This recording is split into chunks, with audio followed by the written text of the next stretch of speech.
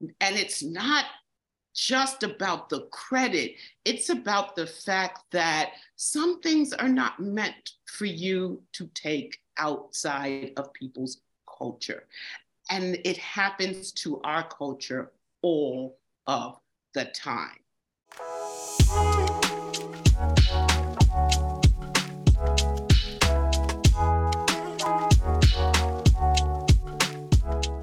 Welcome back to the Joy, Color, Impact, and Dogs podcast and another episode in our Dealing with Whiteness series with Dr. Lynn Marine Hurdle and Justin Hurdle Price. In these conversations, we're diving into topics around racism and living in a white world, which inevitably crosses into white supremacy, white fragility, and all these terms that are getting thrown around a lot now as so many more of us white people are waking up and trying to become useful allies in the fight to have more of us be actually anti-racist instead of just neutral or quote unquote nice white people. And these episodes are really important to me because I feel like there's so much that happens in this conversation where there's just a total lack of understanding. And especially as white people, our feelings and our defensiveness gets in the way before we get a chance to truly listen. So my aim with bringing these conversations to this podcast is, first of all, the core of this podcast is about color psychology. And I don't think you can be a white person having a conversation about color and completely gloss over the topic of race. It just would not be acceptable to me to be in that place. And I think there's a really interesting, there's some really interesting symbolism here in the ideas around color and around whiteness, which is why I chose the name Dealing with Whiteness for this series, because I feel like white is not something most white people will self-identify as. We will certainly identify other people as black or brown, but we don't necessarily self-identify as white. And that's because people don't put us in our own communities in that category. But all the other communities in the world who are not white do have a collective for white people that we seem blissfully ignorant of. And our ignorance of that collective and the behavior that is common among that collective is a big part of the problem. And one of the really simple places to start in that conversation is the language that we use. You've probably heard the terms like microaggressions, which is a really good way to describe little things that white people say that are deeply offensive to people of color that we think are either nice or neutral, and they aren't. And it's a total lack of understanding. And the reason, from my understanding, that so many BIPOC people get frustrated with this is because our ignorance, our lack of knowing about this is a privilege, right? We don't have to educate ourselves because we live in a white dominant world, and we can just float through doing whatever we like while everyone else has to conform to us. And again, that's something as white people we don't really understand, because that's the beauty of privilege, right? We don't have to know because it doesn't really quote unquote affect us. So one of the repeating things that we'll do here in this series is we'll talk about words, because language is so important about how a lot of meaning and emotion gets conveyed. And the word that we're going to talk about today is the word woke. And I feel like this episode is essential listening for anyone who has ever uttered this word. And I certainly have. I usually do it with air quotes, talking about wokeness culture. The left claims to be woke and the right uses it as an insult, normally ascribed to the quote unquote liberal elite. But it is a word that white people need to stop using, period. And today we're going to hear from Dr. Lynn and Justin exactly why. We're going to dive into the history of the word and what's happened to it. And I hope this will help give you a little understanding of where there is a lot of frustration, a lot of rage, a lot of hurt and grief, and a real feeling of a lack of safety, which is a reality for most Black people in America anyway. But this is one of those words that becomes a real warning flag for Black people around you if you are a white person using it, because it fundamentally shows that you don't understand if you're calling yourself woke. So I'm just going to hand it over to Dr. Lynn and Justin here to help us unpack this a little bit, look at some research, and have a really in-depth conversation about the word woke and its meaning and its history. And I hope you find it really eye-opening. I know I did.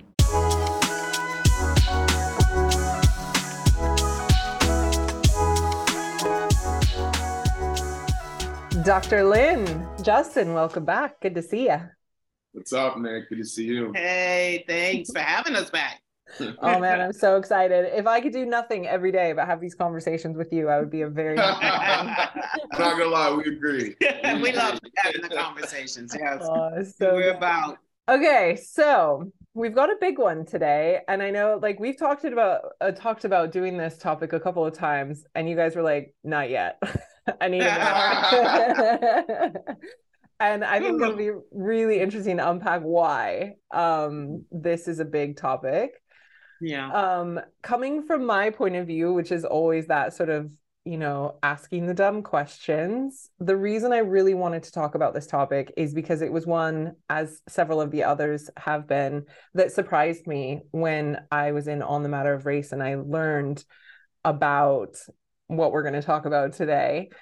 And like many of the topics we've had so far, it centers around a particular word that has been used and misused and appropriated and completely destroyed by white people. So the word that we're going to talk about today is woke.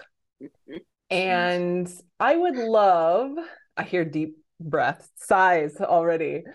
In a minute, I'll share with you what the internet says when I did my dumb girl research about the history of the word woke. But just quickly, some first impressions. When we bring up the word woke, when I'm like, hey, let's talk about it.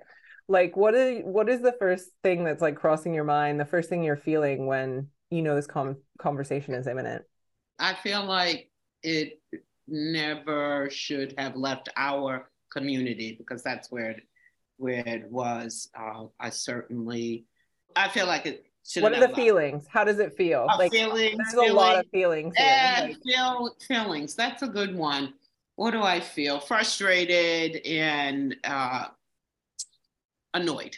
Yeah, frustrated and annoyed. Okay, that sounds a bit gentle from the vibes I'm getting from you right now. But we'll keep it polite. I mean, when you asked first, should we talk about it, the feeling that came up for me was disgusted. But today I'm just like frustrated and annoyed. Yeah. Okay. How about you, Justin? Very, very uncomfortable. Honestly, very unsafe. When I hear that word, very offended. I'll get into this a little later, but for me, that's now a slur. Especially when it comes to talking about dismantling racism and, really being about something and acting on something and not just using this word as a safety net to try to distinguish yourself as essentially, as close as you want to be one of us, without taking on any of the burden, the problems, the emotional roller coaster that comes with being a part of this fight in whatever system you're trying to fight it in. So for me, if you use that word as a white person, it is immediately a trigger that I have to be careful of how I move around you, because clearly you think not only that you've done more than me, and I'm not just saying that being a Black person in this country, and but I actually work in this field of you do the work. You do the work. This is my job, it's my career. Like actually your job. Right. And a lot of times when I hear this word, I hear it from people trying to, from a defensive standpoint, when I start challenging their lack of knowledge or their lack of care towards this type of topic, which is my life and my livelihood. Well, then it becomes as, well, I'm woke, so I don't know what the problem, I'm not like these other white people. Like I'm woke. And it's like, well, in fact, you just saying that. Clearly not. Clearly you are one of those people because you feel safe enough in the little bits of knowledge that you know, which is probably just whatever you learned in Black History Month. But you don't have any action behind it to back it up. And again, like I said, this is a this is a health crisis that we're going through, losing people of color. So I take this very seriously, and I take that word very seriously. So, you know, I've told people, you know, don't use that word around me, especially if you don't have any type of real, you know, time in the field to back it up. You know, that's just using it as a safety net to try to distinguish yourself from the other white people that, you know, don't care. So it's offensive for me. Offensive for me. Makes sense. So this was Thank you. my perception of this word being, you know, especially before On the Matter of Race, was it was a way, especially in America where you have this incredibly divisive political landscape. It was the way I heard it used most was as a way for the right to criticize the left by using it as an insult, basically talking about the woke brigade or woketopia, using it as a way to basically emphasize political correctness as an insult. And so that immediately was like, hang on, like, first of all, even in the definition that, you know, dumb white girl pre On the Matter of Race would have known woke for, I was like, what is wrong with being woke? First of all, like, why are we criticizing that? And then second of all, you do not get to use this word. Like, you do not get to use this word. So let's give people a little bit of background, because there's going to be a lot of people listening who are like, okay, what? Like, what is going on here? So to do a little bit of that, like, summary from the internet, and then I am so interested in your guys' perspective. Basically, and of course, please correct me if I get this wrong, but the idea here is that basically woke was a Black activist, like, watchword that has essentially been co-opted by white people, but it came from this idea of keeping an eye out, like keeping vigilant, right, in the wake of police brutality. And it was used sort of within the Black community to say, like, kind of keep your head up, like, pay attention, like, stay woke in terms of paying attention to what's going on around you. Is that right? Is there more nuance to that? Well, it's twofold. So yes, and though, it was a way for us to distinguish ourselves as we know our history, we know how, we know about systemic racism, we know how it operates, we know that we're being watched, we know that white people who are racist, also who are in power and racist, are coming for us and trying to keep us down and trying to keep us away from learning who we truly are in our history. And so it's a way to say, are you woke? Do you know what time it is? Do you understand what's going on in this country in reference to Black people and racism? So it was the two things together. I mean, so and then another thing you could add is, just like I said, are you doing something about it? That's correct. Like, we were actually doing something about it. We were forming groups within groups, just to have these conversations like we are right now. And even that is taking action. And so it's one of those things where, yes, you're aware of all those factors, even as a white person, even as BIPOC, right? And yet you're still choosing to fight for the fight. You're like, that's really what it is. It's not just you're aware of all this stuff and you're just going to float being aware of it, or you're going to keep that knowledge to yourself, or you're just going to have that knowledge for the sake of saying, I have that knowledge. Right? It's about, you know, being exposed to the truth and doing something about changing it. If we're thinking about history and generational trauma, there's been 400 years of generational trauma, at least, you know, in this country. So that means we have 400 years of reversing that to do, which takes real people doing real things, both big and small, daily and yearly and all that other stuff, to really change the powers that be and the systems that be. Not just in February. Correct. Right. Not just in February, not because I had a dream, and not just because, because there's a reason you're learning about Martin and not Malcolm. There's a reason for that. Yeah. So you got to do something. Like all that talking about it, all that just thinking about it to yourself literally does nothing. It does nothing. You got to get out there in some way, shape, or form. You got to be able to say, this is wrong in this situation, or I don't want you using that language, or if you're at work, how can we instill this type of practice into our facility? Like it doesn't matter, but action, right? That's where, people tend to fall off or get scared and don't want to cross that line. But so it should be like a badge of honor for people who are in the know, who are doing the work, and this really applied to people in the Black community and in the BIPOC community. For me, it just doesn't apply to white people. I think it's been, I think that it has definitely been taken and used to kind of say, like, I'm down with you. Listen, you down with us, then, as Justin said, then we know, because when we're out there taking action, we look to our right. You're there. You're there. So, no word necessary, right? And like, if you have to say it, it's like, I'm really honest. Honestly, like, ooh. Right. If we can have a conversation about racism, and you really can have that conversation with us and understand, right? Not just, you're not talking about the episodic things. You're not talking about one-time thing. You're not talking about those people over there who were racist or people in the past, but you really understand how racism works on a systemic basis and a structural basis. And then we don't have to worry about your fragility in the conversation. Like, you can really have the talk, the conversation, and we can be real with you, then you're good. You don't need a word. You don't need, I agree with Justin. If you're telling us you were like, we're assuming you're not. Yeah. We're assuming you're not if you feel the need to defend so heavily whatever it is you do. I don't have to defend myself. I know what I'm doing every single day and every single night, and it's this work. So when people say, oh, well, you're just whatever, like, because I work for my mom, people are like, oh, well, you just work for your mom, you just get the coffee and whatever. That's the furthest thing from what I'm doing here.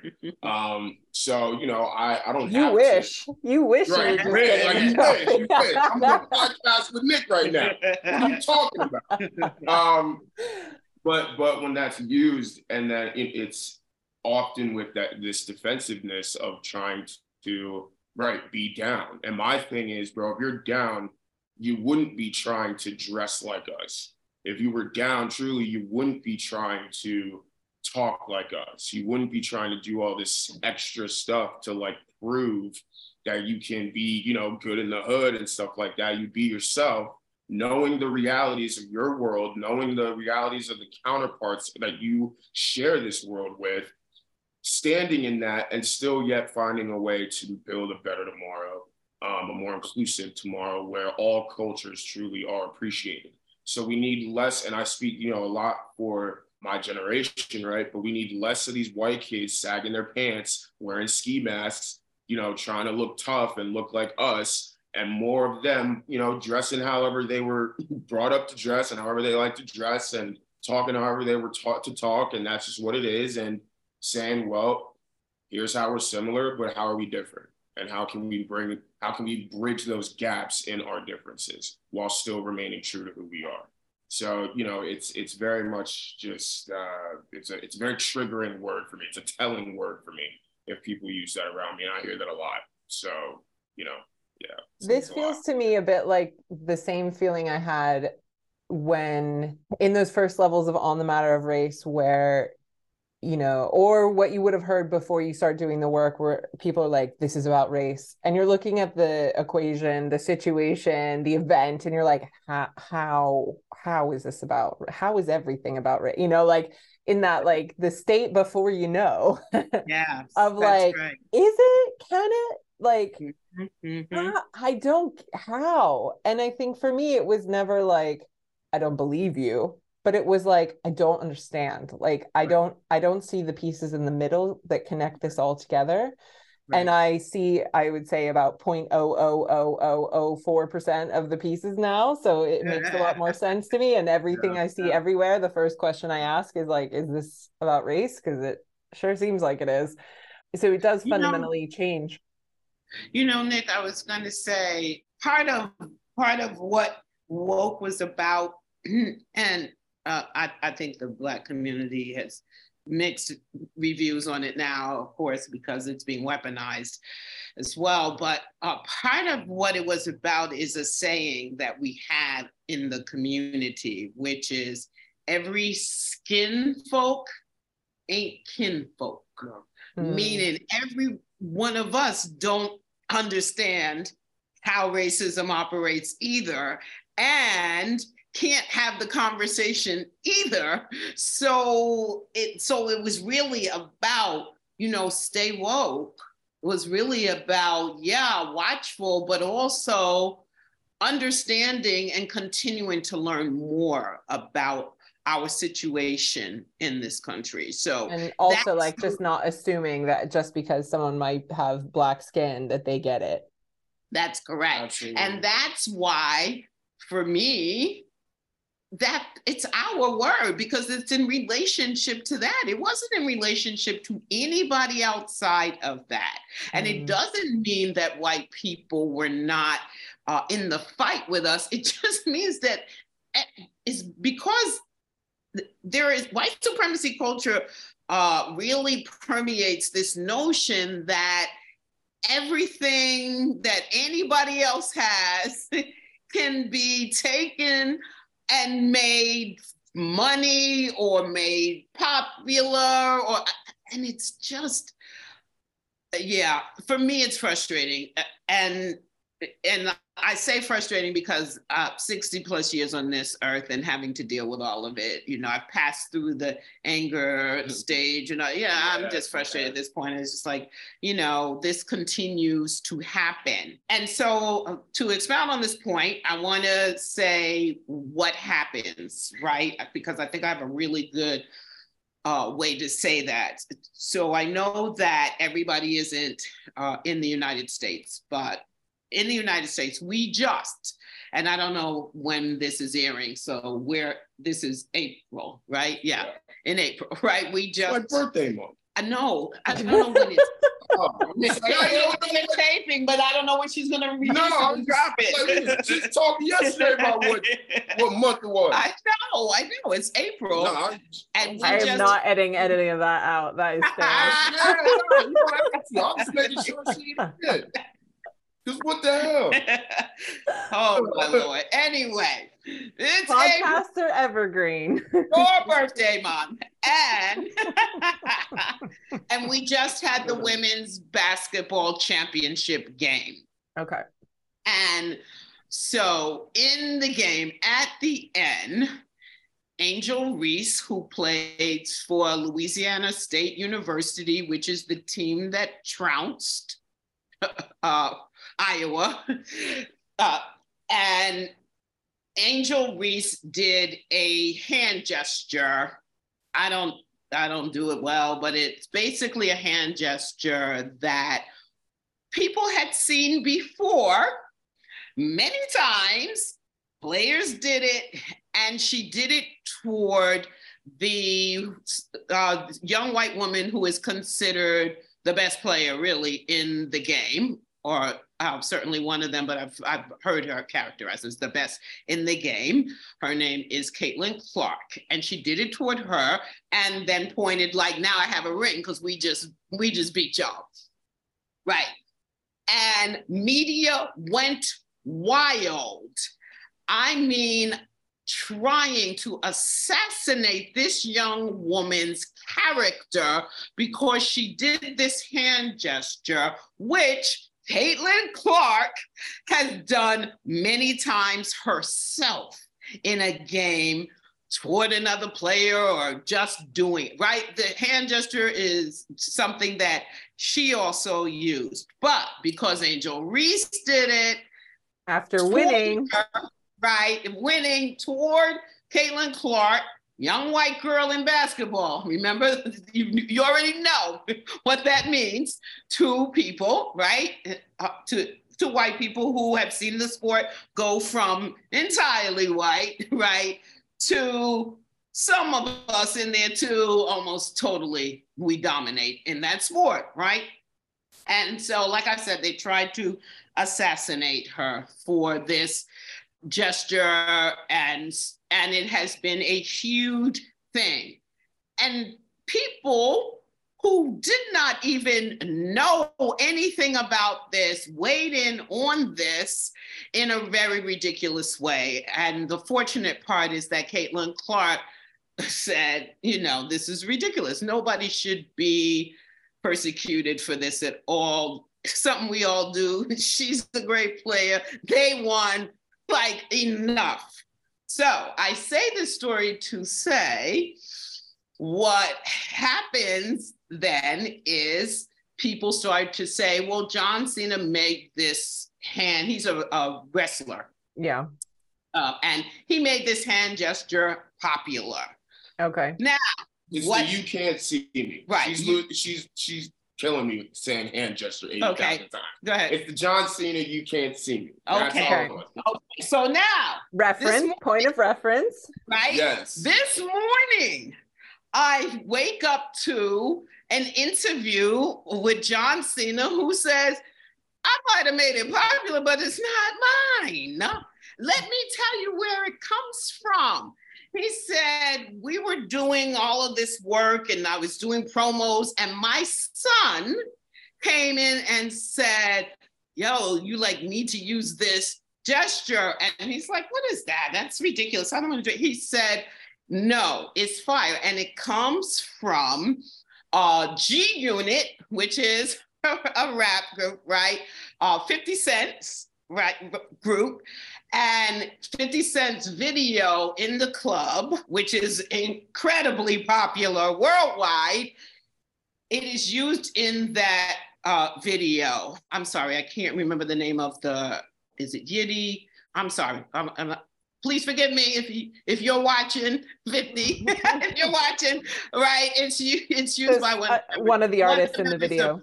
Yeah, one of the members and then this member also has his own video where he is using it too, right? And that's where it came from. So I want to say, the reason why I said this in relationship to woke is that this is what tends to happen, right? We do something. Cool. And white people, right, and it's cool. And white people then decide, well, if it's cool for them, that's going to be even cooler for me, or just as cool for me. They take it, they make it popular, right? Give no credit to, and thank you, John, for giving credit, because this interview wasn't a recent one, right? Thank you for giving credit, but apparently that doesn't really matter because it's now taken and used and popularized. And that happens by a white person. Words, that happens with our music, that happens with our dances, our clothes, our hair, hairstyles. I mean, that's what happens. And it's not just about the credit. It's about the fact that some things are not meant for you to take outside of people's culture. And it happens to our culture all of the time, right? And so for me, I just said, wow, to see the origin of, you can't see me, hand gesture, and know that that's what happened, to me is like, yep, this is so familiar. Of course it is. This is so familiar. Yeah. Yeah. Well, and I imagine it might seem a little bit trivial or silly to some people with clothes or a hand gesture from a wrestler, but when we're talking about a word that originally came from Black activism to save Black lives, that seems especially inappropriate and insulting on a deep level. And I imagine that most white people using this word, I certainly didn't, would have absolutely no idea where it's come from. It just popped up in the popular vernacular with white people however many years ago, and they feel it's theirs to Correct. own, use. And that's why I tell them when they use it with me, you don't tell me. You don't tell me the actual Black man in America, there's no convincing through your words, at least. You're convincing me that you're down is through your actions. Mm-hmm. So I love that you can dress like me and you can whatever. You look great. Now, what happens when we get stopped by the police? Yeah. Are you going to use your whiteness in that moment to protect me, knowing that they're looking at us differently? Do you even have the awareness that they're looking at us differently just because you are dressed like me and whatever? And I have so many white friends around me who they are friends, but, I tell them, I'm like, you are nothing but an appropriator. Sorry. I mean, there's no reason for you to be wearing do-rags. There's no reason for you to think that any system in this country is against you and try to convince me that because of your skin color, things are, prohibited from you from moving forward and progressing in life. You can't convince me a goddamn thing like that. And it's the woke people that love to try to, like I said, distinguish themselves as closer to us as possible without ever really feeling a slither of the emotional stuff that we have to go through. And the one thing I'll say about this Caitlin Clark situation, Iowa getting invited to the White House after, I think has to be one of the biggest. Wait, Iowa who lost? Iowa who lost. Oh, I'm so sorry. Yes. Yeah, so Angel the team that lost got to go to the White House. So LSU, first of all, Joe Biden has come out with this whole thing about they just put on a great competitive game and I think we should invite Iowa too. What do y'all think? I'm going to talk to Joe about it. And that sounds great. Let me just give you, some clear signs of the fragility that exists in this moment. First of all, Iowa lost, as amazing as Caitlin Clark is, and I'm telling you, the Steph Curry of women's basketball right now. I swear to God, she's going to go number one in the draft. She's going to absolutely take over whatever WNBA team that she plays for, and she will bring more views, more revenue to that league because of her play. That's something that's undisputable. She's been putting up 30 a game for the entire season, let alone whooping people in the championship game and in the tournament. And she has that dog in her, where if you can't shoot, she'll leave you and she'll wave you off and say, let her shoot. She'll hit a three from 40 feet out and she will do this. You can't mess with me, right? So she's that girl. She's that woman. She's it, right? However, when we're talking about a great competitive game, the only competitive parts that happened in that game were simply the hand gestures and the talking trash. Iowa lost by 15. So I don't really think a 15-point loss is as competitive as we've seen in other championship games where it goes down to literally the last possession. It's this shot goes in and this teammate and wins it, or great play, but you guys came up a possession short.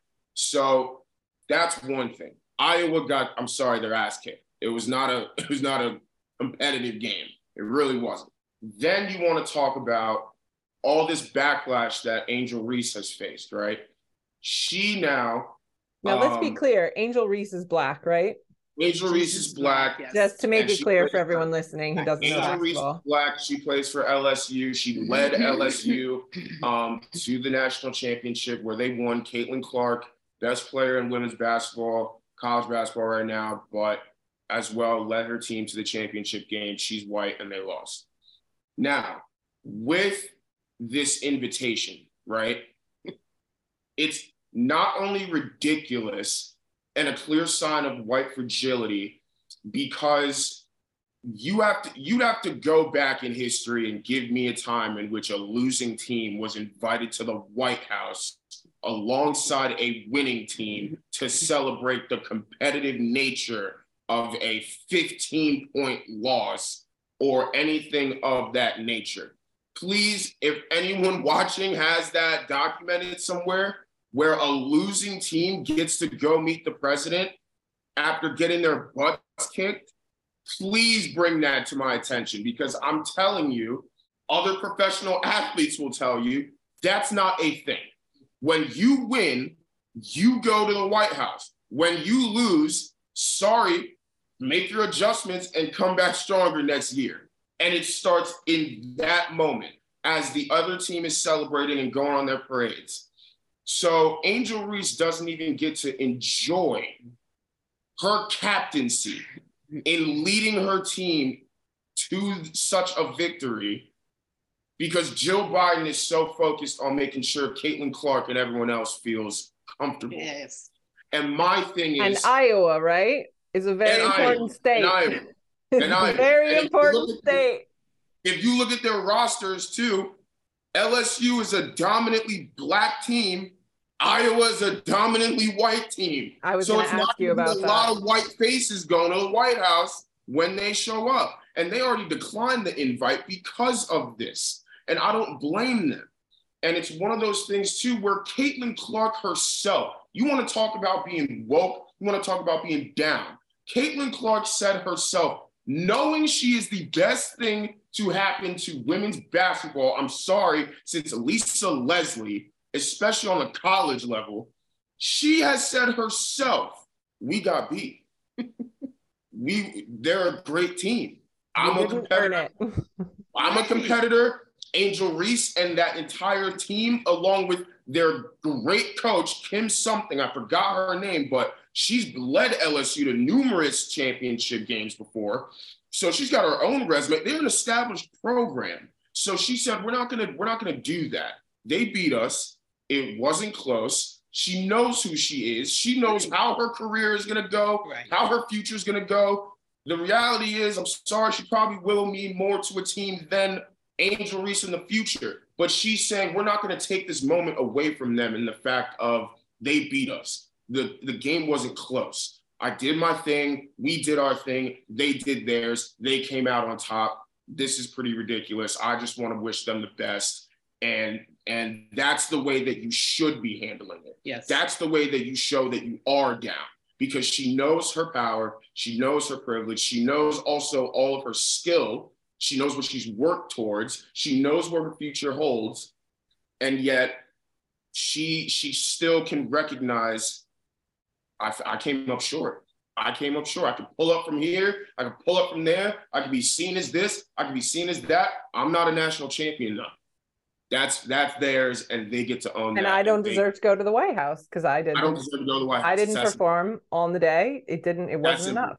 Yeah. So if you want to talk about white fragility at its finest, Jill Biden inviting Iowa to come celebrate a loss by numerous possessions.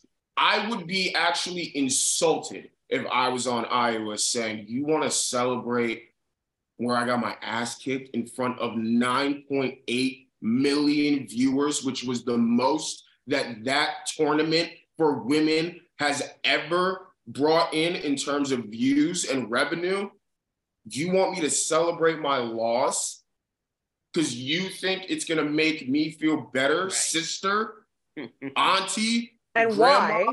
Why do they need to be made to feel better? What other team of any kind is getting a pat on the head from the president saying, oh, it's all right, good luck next time? They haven't said anything or done anything but what real sportsmanship and competitiveness is about. We competed, they came out on top, they beat us, we see them again, it'll be a different story. But until then, until then, this is their moment. That's right. So that's a real sign of being down, of being, really not even going to use the word because that's just going to enable y'all confuse to things. But damn it, that's really being down. That's really getting it.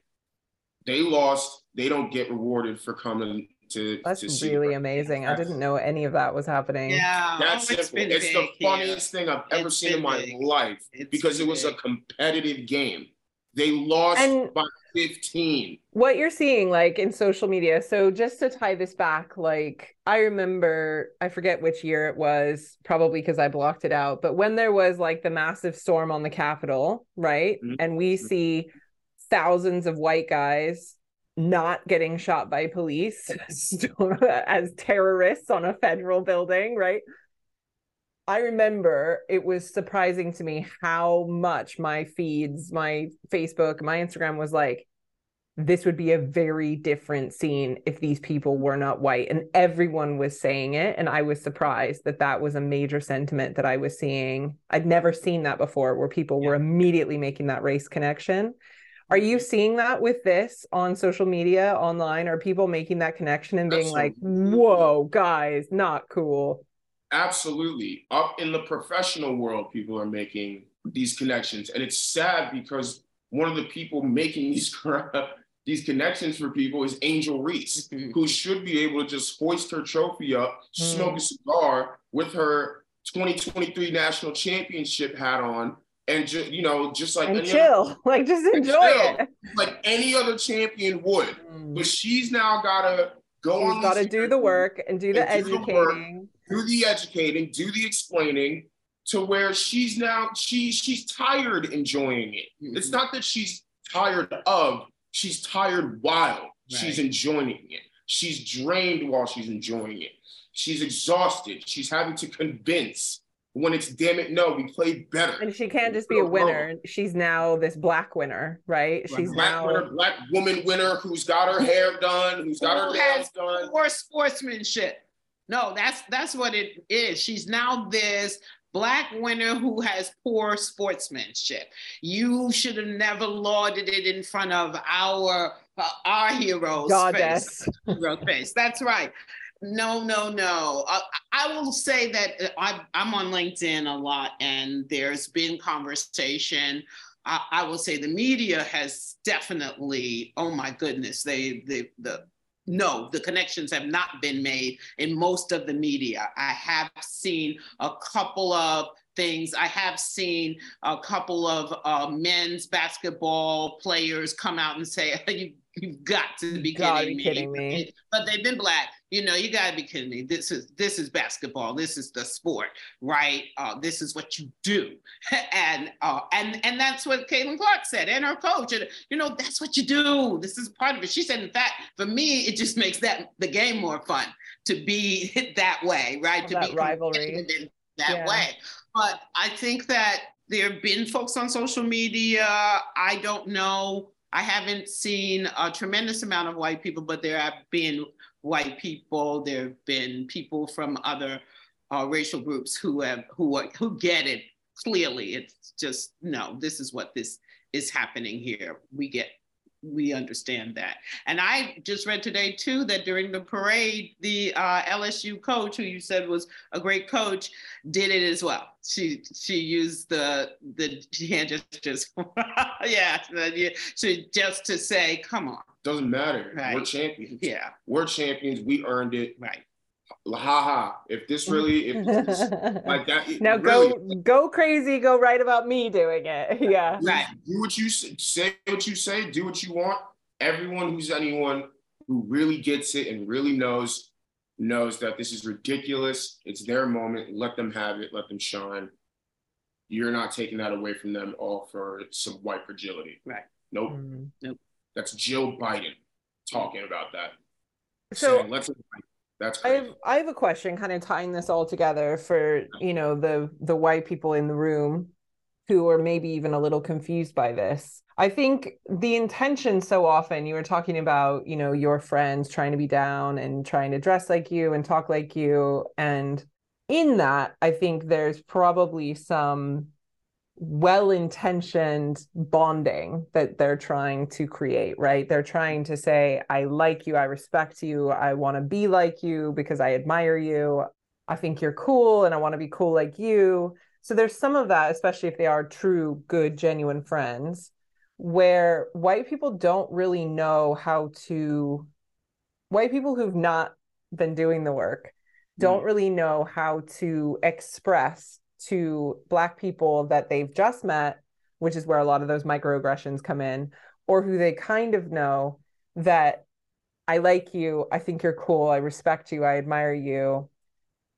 Like, can we talk for a second about some appropriate ways for white people to act in Black spaces or in friendships with you? Like, what would you think is cool and acceptable and friendly and kind? I think one of the things I think of is this like microaggression around commenting on hair. Yeah. I think one of the reasons I think white people do that is because I think there's this immediate desire for a white person who's just suddenly come in the space of a Black person, whether it's meeting someone at a conference or sat around a table at a friend's dinner party, where you want to say something nice and you have a genuine admiration and affection and interest in the hair, let's say. And so it seems logical to that white person to be like, man, your hair is so beautiful. I really love it. Which has become a problem with the hair compliment. Yeah. I seldom get that without the touching it or can I touch it? Right. That's the line. That is absolutely the line. Because I honestly don't understand that unless it's just unless you look at us as less than human. Because when do you reach out and touch? And that has happened to me so many times. And then I've had white people offended when they ask if they can touch it, and I say no. And it's just I don't will say, devil's advocate for a second. I will say, because I have curly hair, people do touch my curls. When they're like, oh, I love your hair, they do immediately reach out and touch it. But that is not something that is happening from a whole group to a whole nother group all the time. Like, right. And I think also there's this behavior, there's this familiarity with white people where we think we own everything, right? Like we are entitled to everything all the time. So while a white person might reach out and touch my hair, probably a person of color never would, because they have boundaries, right? And respect for other people's personal space in a way that a white person might not. It's also this whole historical love-hate thing with us, right? Because you'll turn around like then and tell me my hair is not professional. Right, yeah. Right?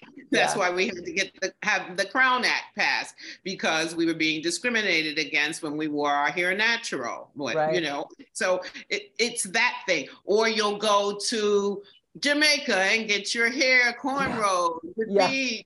And, you know, hey, that provides a living for a lot of people over there. So I'm not against that. But then when you come back and you want to just tell me, you know, how isn't my hair beautiful? It's like yours now. I think for me, you know, because with young people, right, you'll see it a lot in clothes.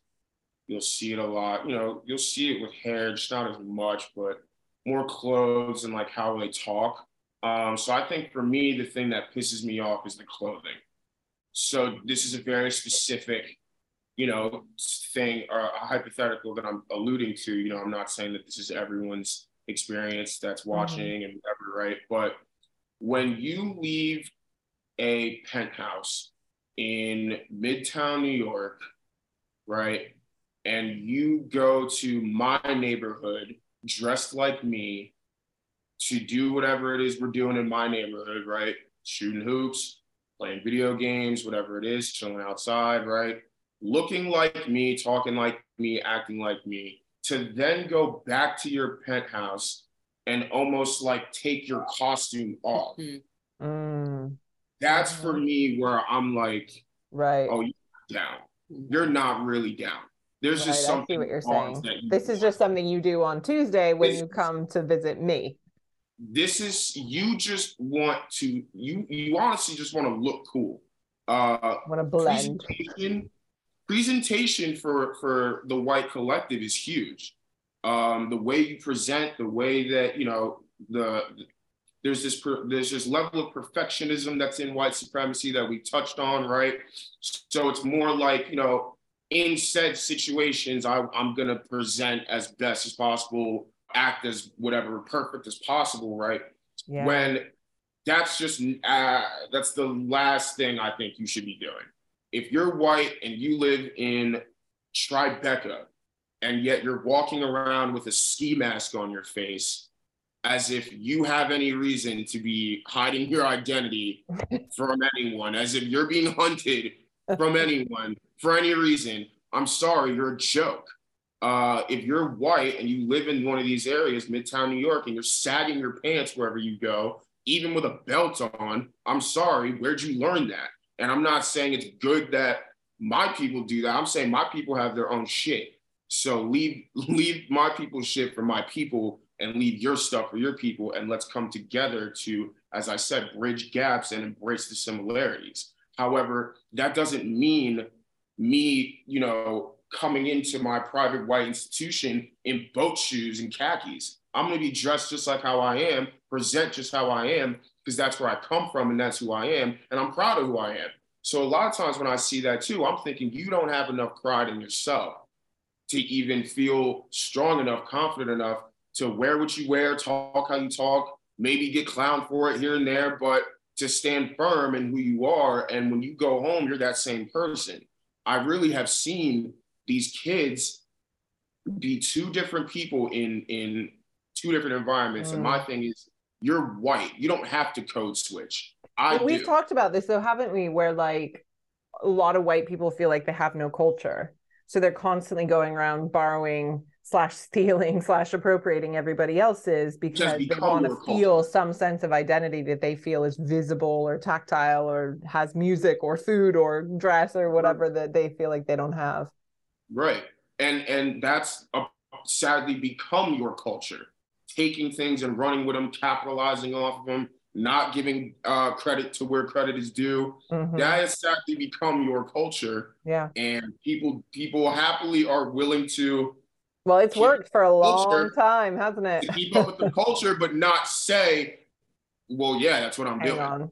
Yeah. And it's a joke. It's like, so you're sagging your pants, no one's watching you, no one's coming after you, you're not hunted the way that even I am, and I'm corporate. I'm on a podcast talking about racism and dogs, and I'm still hunted. I'm still looked at as an actual thug. You should be safe, Justin.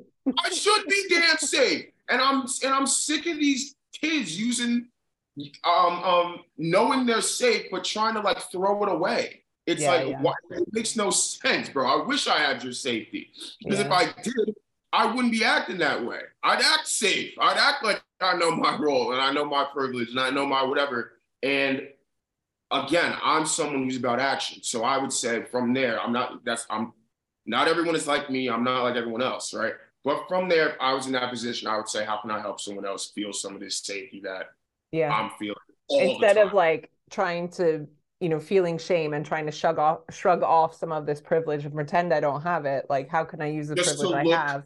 Just to look cool or come like you're down, or it's all about perception. Because you're not fooling anybody, right? Like, privilege is still there in your saggy pants. I have to remind my friends, you are white. I don't care how many times you come to my neighborhood. I don't care how many people in my neighborhood say this kid's down, because when it goes down, that's when we're all looking at you. So as you being the white kid and there's 8 of us who look like me and the police are coming around, we're not looking to each other on some who's gonna save us. We're looking at each other like, who's gonna survive this right now? Who's not getting booked? Whereas you could immediately, knowing this bubble that is around you, can easily step in front and say, well, it ain't going that way. We're gonna talk about this, but I have 1 or 2 white friends in my world right now who I can say have done that, who have stepped in front of a situation with some friends of color and said, this ain't how it's gonna go. All this animosity, all this stuff. And those are the people who, to me, can happily come to whatever barbecue, cookout, whatever it is that we're throwing. Those are the people that can come to the cookout. Not they get the bennies. Right. Not the people who try to look like,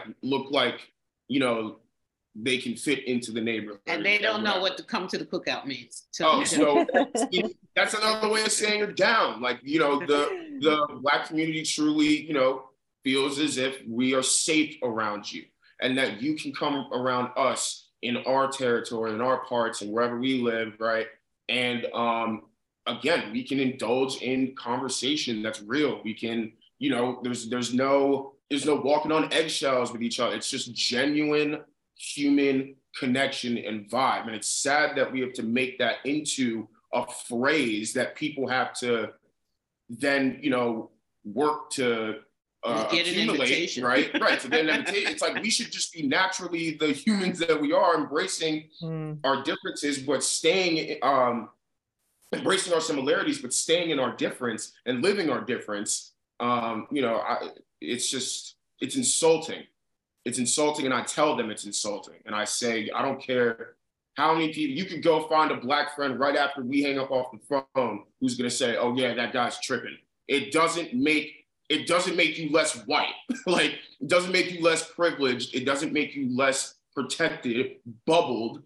And just, if you haven't tapped in how to use it, that doesn't mean that you don't have it. That just means you haven't learned the systems and the tricks that your other white friends, brothers, sisters, aunties, whatever, have learned to then progress themselves. Because if you think about it, everyone says, well, why can't this community just move ahead? Why can't this community just move ahead? Why is it that only this community is moving ahead? Because it's built that way.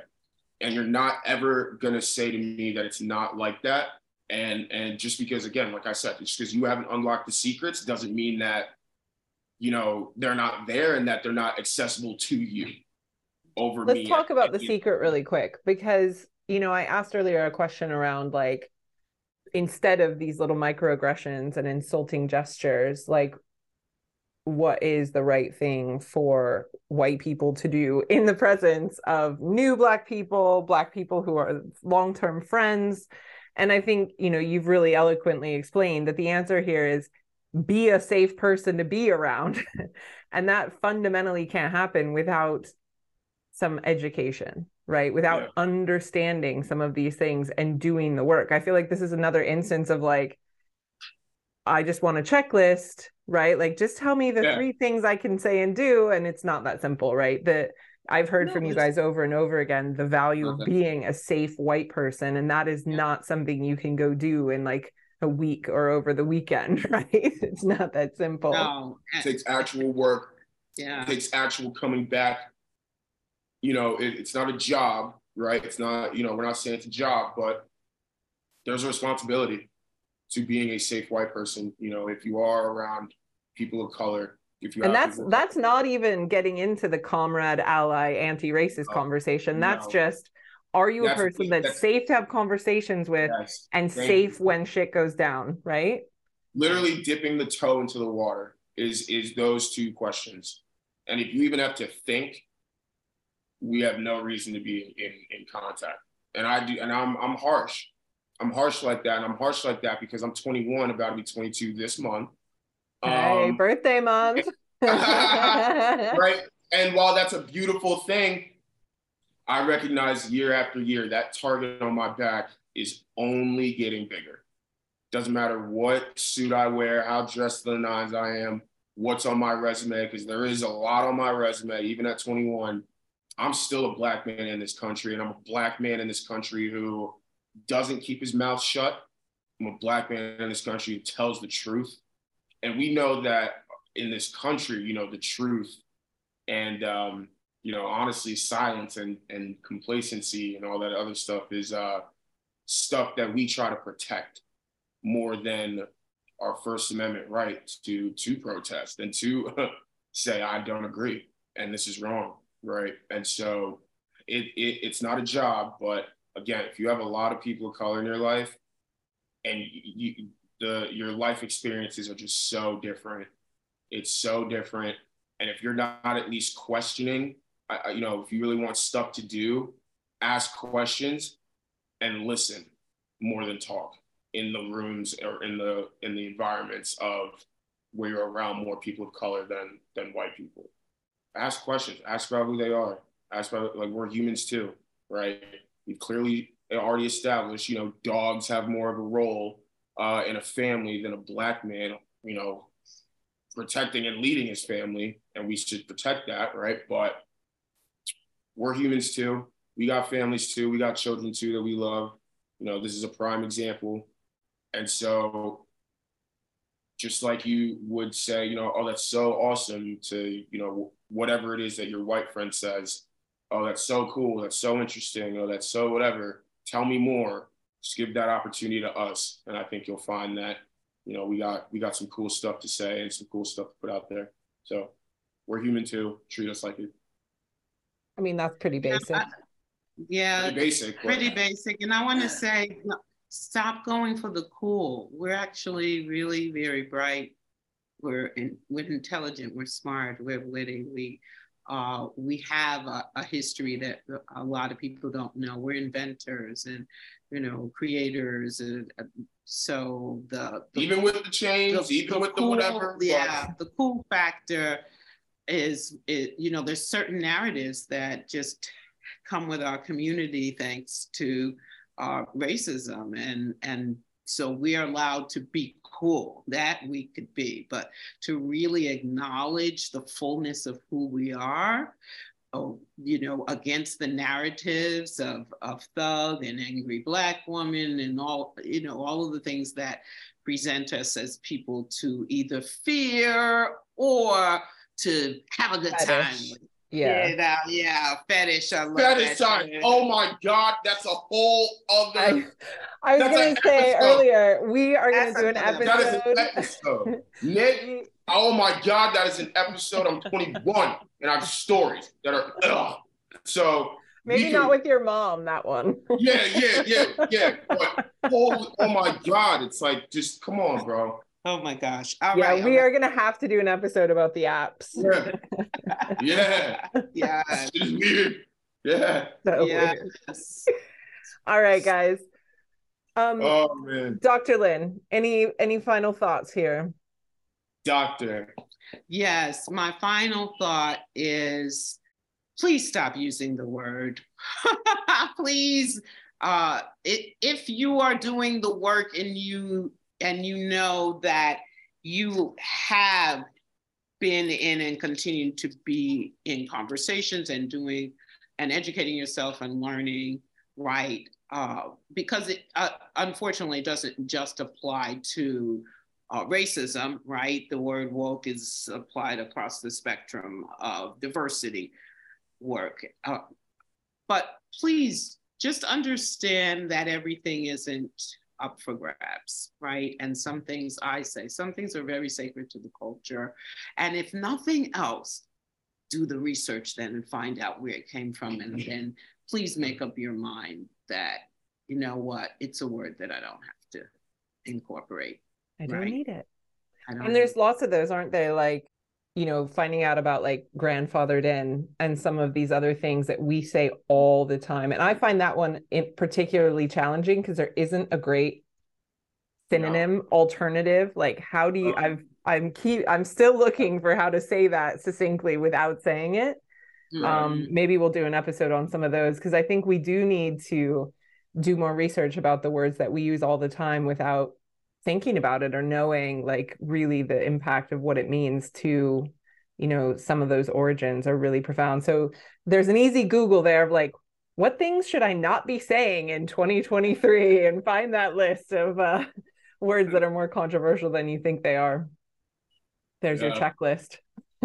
Absolutely. All right, guys. Thank you so much for joining me. This was a really great conversation. I really appreciate you being willing to take it on for us. Come on, man. We love you, Nick. We're here anytime you need us. That was great. Love the conversation. And if you're white using woke, I'm sorry, you probably haven't either done a damn thing or enough for the Black community. So join on the matter of race. Get involved. Is how you come off more important than who you are. That's all I'm gonna leave you with. That's all I'm gonna leave you with. Yeah, and join on the matter of race. Yeah, it's the perfect place to learn. Yeah. That too. Cool. All right. See you guys later. Yeah. Okay. Bye.